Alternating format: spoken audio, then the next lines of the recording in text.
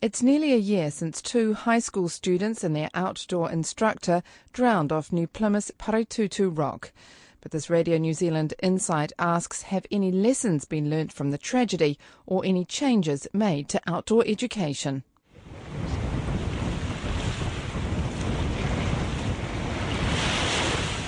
Andrew Ross was in charge of the search and rescue operation when the school trip led by an outdoor pursuits centre went horribly wrong on August the 8th last year. On the beach at the base of Paretutu Rock, where the students began their traverse, he recalls the conditions. Initially on the day, apparently it wasn't too bad, but the sea rose really quickly on that morning, and when I jumped in the car to actually go up to Civil Defence and looked out at the sea from where we are on Dawson Street, I'm like, it was pretty rough. So were you surprised that there were... Yeah, I was. Yeah, that's what I sort of, my initial comment was, really? There's people, they're doing that today? Because I've done that traverse around the bottom of there, and you wouldn't want to be doing it on a bad day, that's for sure. Large waves swept Spotswood College student Stephen Kahukaka-Gede and Brazilian exchange student Felipe Melo off a sea cliff during a climbing activity on the last day of a 3-day school camp. Their instructor Bryce Jourdain from the Taranaki Outdoor Pursuits and Education Centre, or TOPEC, also drowned trying to help them. It was the 4th multiple fatality on an outdoor education trip since 2000. Bruce Geddy, the father of Stephen, says the outdoor centre's cowboyish attitude meant a whole lot of mistakes were made. TOPEC was known as one of the better sort of outdoor education providers that we have, and this mistake is an absolute mess. Once you see it, you'll see there are so many places they could have stopped and prevented this from happening. And if this is one of our best, then we've got a serious problem out there. Only 4 years earlier, 8 people lost their lives on a Mangatapaupo Gorge canyoning trip run by the Sir Edmund Hillary Outdoor Pursuits Centre in conditions they shouldn't have been out in. I'm Juliette Larkin, and this insight looks at safety changes that have or are being made in the wake of these tragedies, and whether it's time to rethink the focus of outdoor education programs.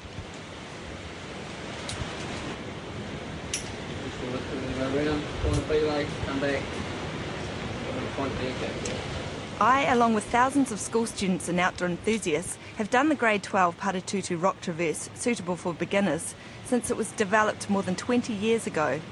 I recently went to do it again. We've come up about 10 metres up from the beach, climbed up on Belay, and we can get a view further around the corner. Not going any further today because the conditions are slightly marginal. Forecast this morning said that the swell was easing, and then 2 hours later had totally changed, which unfortunately was similar perhaps to the conditions where this tragedy unfolded this time last year. The general forecast on August the 8th last year wasn't good. Northland to Taranaki, including Coromandel, Bay of Plenty, Taupo, Taumaranui. Showers, some heavy and thundery with hail near the coast. That day the swell rose fast, peaking at more than 4 metres, and combined with an incoming tide proved fatal. Andy Cronin, who was at the end of the helicopter winch plucking students to safety, describes the waves as substantial. It was big waves with quite a strong push in behind them. They really had a lot of force in behind them, so they were just really big amounts of water moving in, which isn't unusual on our coast. We live on a high energy coastline, so it's not unusual to get waves of that size. It does happen time to time. Mike Boys is an associate professor in outdoor education at Otago University, who helped set up TOPEC when he taught in Taranaki in the mid-80s. He says most of the time the traverse is a safe activity. 9 times out of 10, probably 95 times out of 100, that activity is a very safe activity. And anyone with a sea calm, or even restless but not dangerous, anyone looking at that activity would say, that's fine, I'm quite happy for my son or daughter to do that. But if you saw it when the sea was high and rocking in with 2 metre waves, you'd think, my God, we're not going here. So when you hit that particular environmental place, that's probably the only time you can make decisions on the spot about the safety. Now that creates huge problems for planners when you're writing your safety management plan to cover all the eventualities that can take place in these environments. Near the end of the 2-hour trip, Stephen Kahukaka-Gede was about to clip into a safety line when a large wave swept him off the rock face. A wave then caught Felipe Melo and another student, who incredibly managed to clamber back up the rocks. Bryce Jourdain went to help and either jumped in or was also dragged in by a wave. Bruce Gedde says they should never have been out there. If people think that it was a freak of nature that caused it, they're completely wrong. It was predicted 4 days prior to that day that there will be a heavy swell coming through, and their procedures should have been able to pick up that there was going to be rough weather that day. The activity was a backup plan after a dam dropping activity and rafting had been cancelled because rivers were too high. 8 of the group were international exchange students, and for many it was their first rock climbing experience. Mr. Gedde, who works in the oil and gas industry, says the students should have been taught more beforehand. They may have had an hour 15 practice on a rock wall, and that's the only experience they had. And I believe that was partially signed off that the kids had done it. Now, we've done sort of harness courses out here to go onto the oil industry's sites and they're at least an 8-hour course, sometimes a 16-hour course.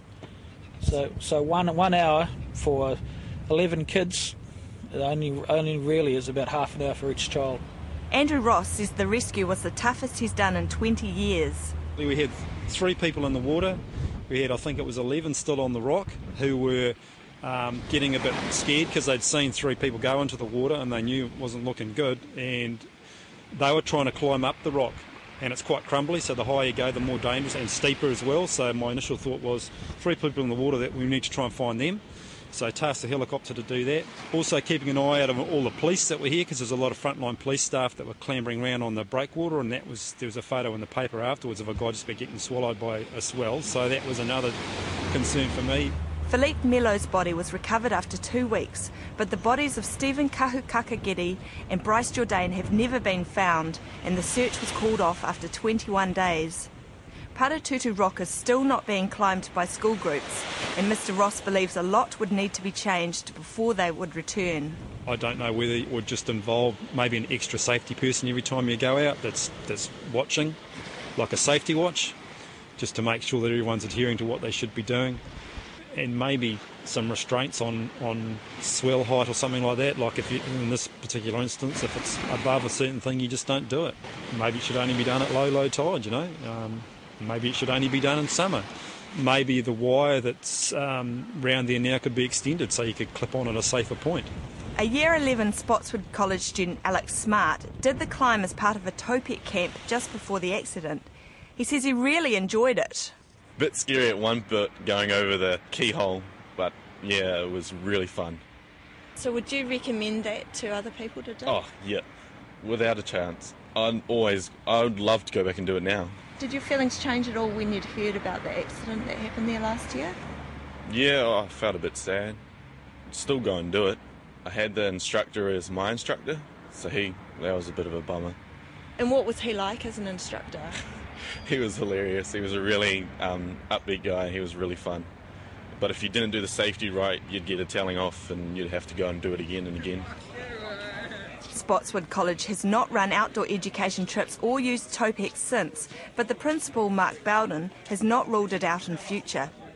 He says the school has been busy reviewing all policies and procedures for any trips done outside the classroom. Rather than dealing with tick boxes and bits of paper, we are really encouraging our school community to take health and safety seriously and to consider all of the eventualities.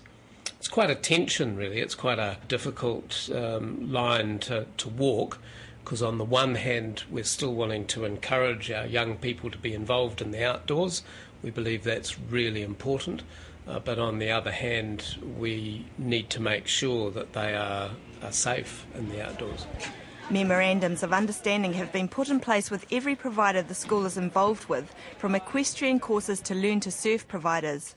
Mr. Bowden says that clarifies who's responsible for what and when. I think it challenges everybody to ask questions. So it challenges me to ask questions of Topek. It challenges the board to ask questions of me. It challenges the teacher on the camp to ask questions of the instructors. Phil Gayton is a PE teacher at Spotswood, another who helped get Topek established, and has been responsible for enacting the school's safety changes. The centre was set up by Taranaki Schools to provide specialist outdoor instruction and has had 30,000 students go on courses. He says pre-planning is more detailed now and staff can override instructors. When our Year 13s went on a leadership course in February, it was a crappy day, and as part of one of the challenges they had to do an activity that involved water, and it got colder and colder and colder. And we had a memorandum of understanding, but during that activity one of our staff perceived that some of the kids were getting cold and said to the instructor, this activity will stop. So he then overruled the instructors. And that's new, that wouldn't have happened prior to this? Yep. So he stepped in. Does that throw the whole balance of who's actually leading a trip though? No, because I guess in the end, and Mark could correct me, that the students are our responsibility even though we take them on a camp. Taranaki high schools, including Opunaki High School, continue to use Topek and remain highly supportive of the centre.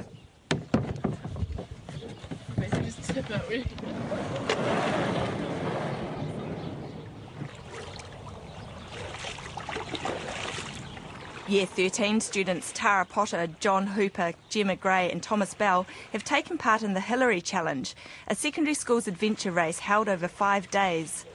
At Opunaki Lake, where they do kayak training, they say outdoor risks need to be managed.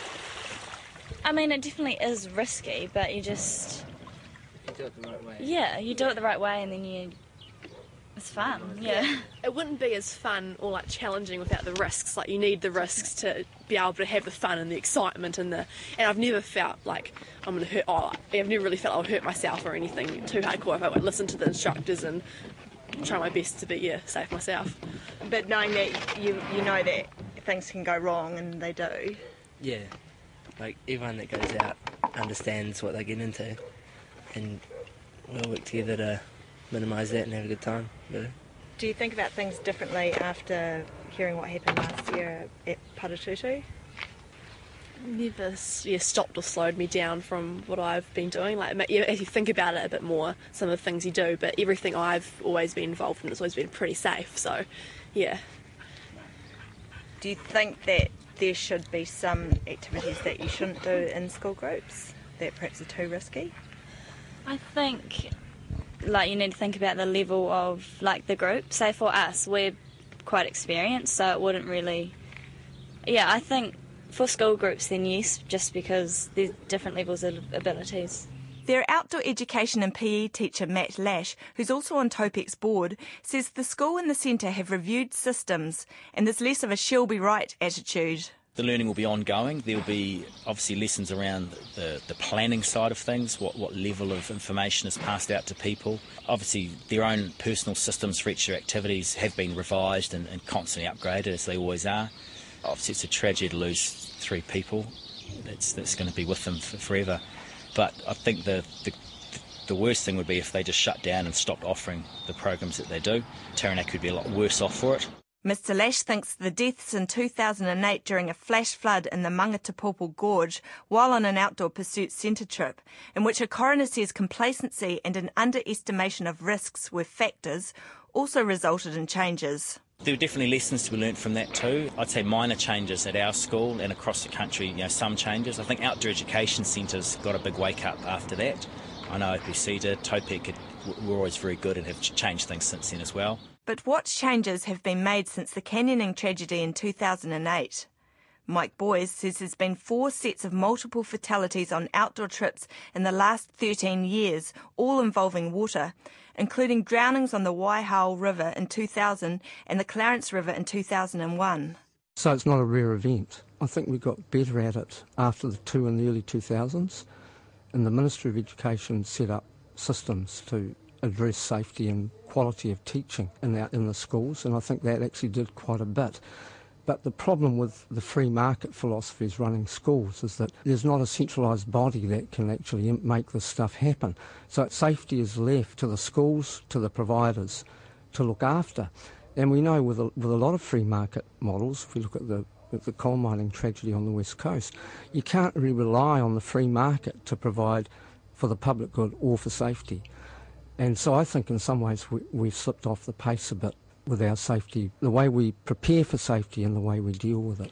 New regulations are about to be introduced by the Ministry of Business, Innovation and Employment, requiring all adventure tourist operators and outside providers to be certified and audited.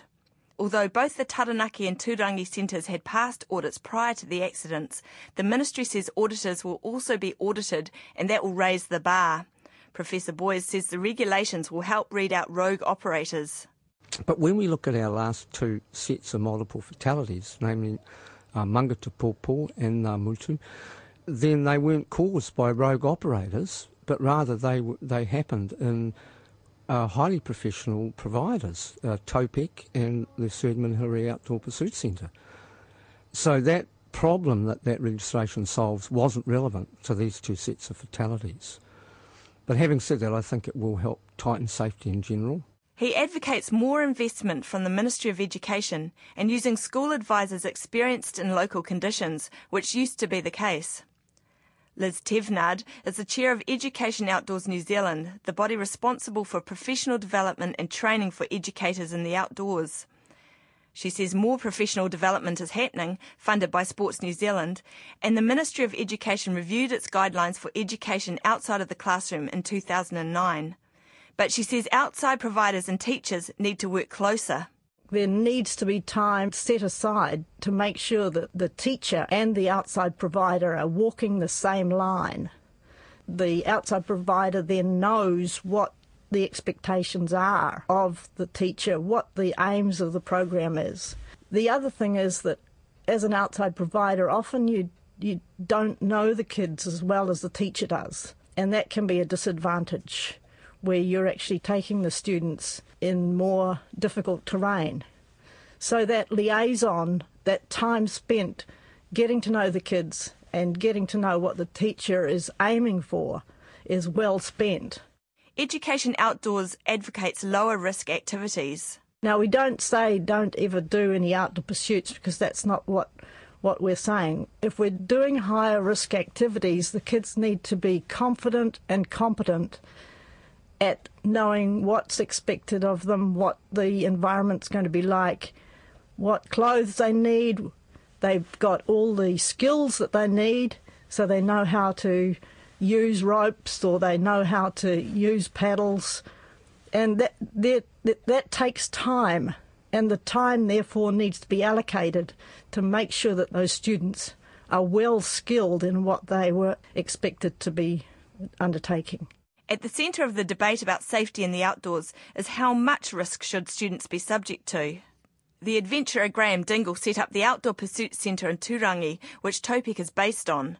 I met him at the Foundation for Youth Development in Auckland that he co-founded. Hi, Julia. Hi, how you going? Good to see you.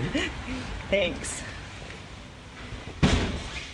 He believes adventure activities fall into two main categories. It's where people jump out of planes or paraglide or something like that. It's absolutely commercial.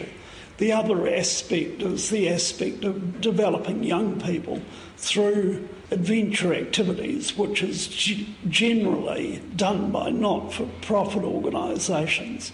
So they're often cash-strapped, and I think sometimes as a result of that they are going to try and take shortcuts. But intrinsically, the whole business is always going to have an element of danger, because you can't absolutely control the weather and conditions.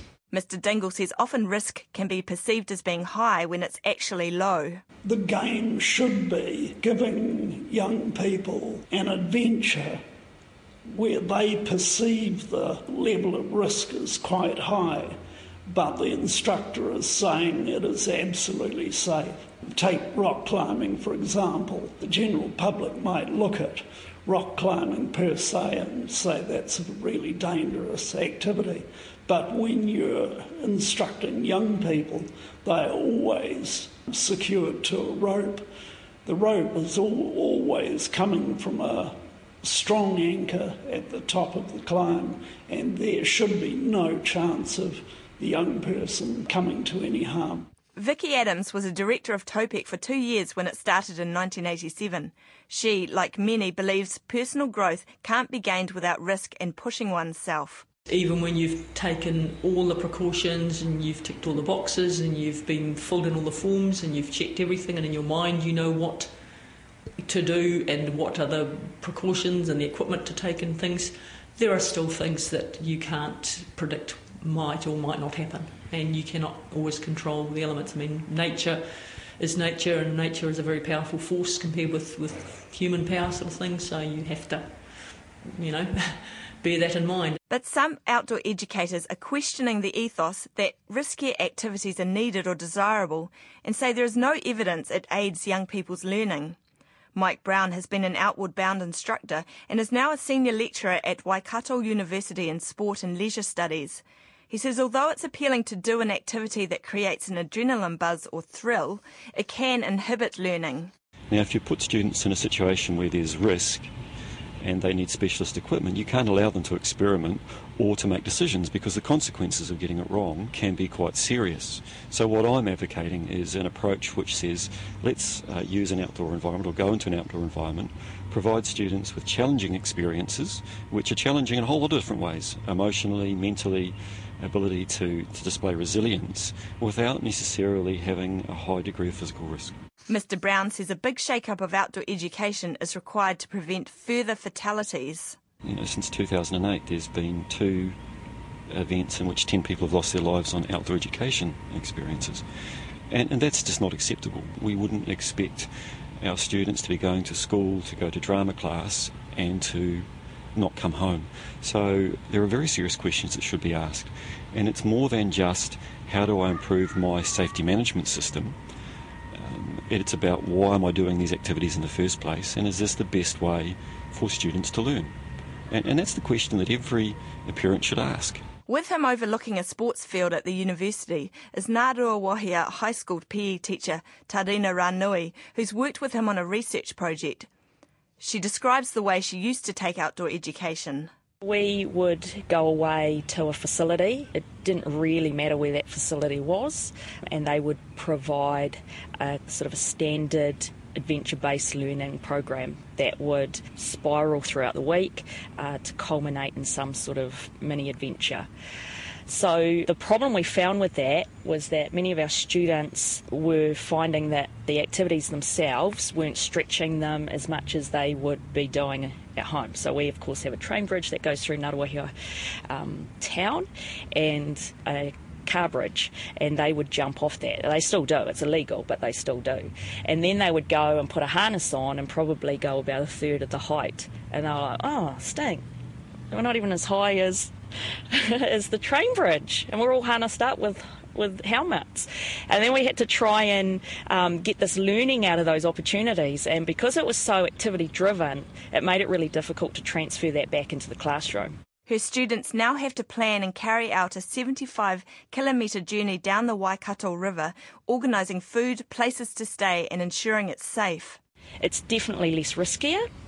In fact, most of what we do would probably be considered low risk by the time that we add a safety boat, because we come down on the walkers.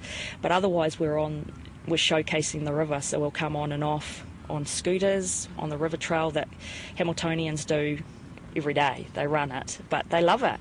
For some, it's physically demanding. For others, the administration and the collaboration is demanding. Are there any of them that say, oh, we want to do something that's a bit more thrilling or a bit of a buzz attached to it? I've never had that. Mr Brown says risk is different from challenge. Often if you go to an outdoor instructor, they'll say what young people need is more risk, or how to manage risks. The question might be, is it what they need is more challenge in their life? What's authentic challenges? And I think Tarina's detailed how you can provide authentic challenges, which just requires them to display resilience and decision making without risks being involved. So, young people look forward to challenges, and they will rise to those challenges, and they can learn by engaging in those, and they don't need to be risky for students to learn. So let's distinguish between a quick thrill involving a risk and sustained challenge and application and the requirement to display resilience to get a task finished. That's what young people need. That's what most parents, I think, want from their youngsters, is the ability to stick at something and to take ownership for it. Furthering this approach is the Perry Outdoor Education Trust in Hamilton, which assists low decile schools with their outdoor programs. The manager of the trust, Karen Singers, says its emphasis is about getting young people in the outdoors doing things that are low cost, don't require fancy equipment, and they can do in their own time later. We don't encourage doing activities that have to have high levels of instruction expertise, because that's the whole point. If students are forming relationships with an instructor, they're not forming that relationship with their teacher. We want them to be able to go back to school and that teacher goes, when you were on camp, you did that, that was amazing, whatever you did, and I'm so glad that I got the opportunity to share that with you. The big fear of all those spoken to for this program is that Paritutu and other high-profile accidents will stop young people from getting into the outdoors at all. Mike Boyes believes that may already be happening. My feeling is we're seeing a retrenchment of practice, so there's less done. Schools are saying, wow, can we take the risk here?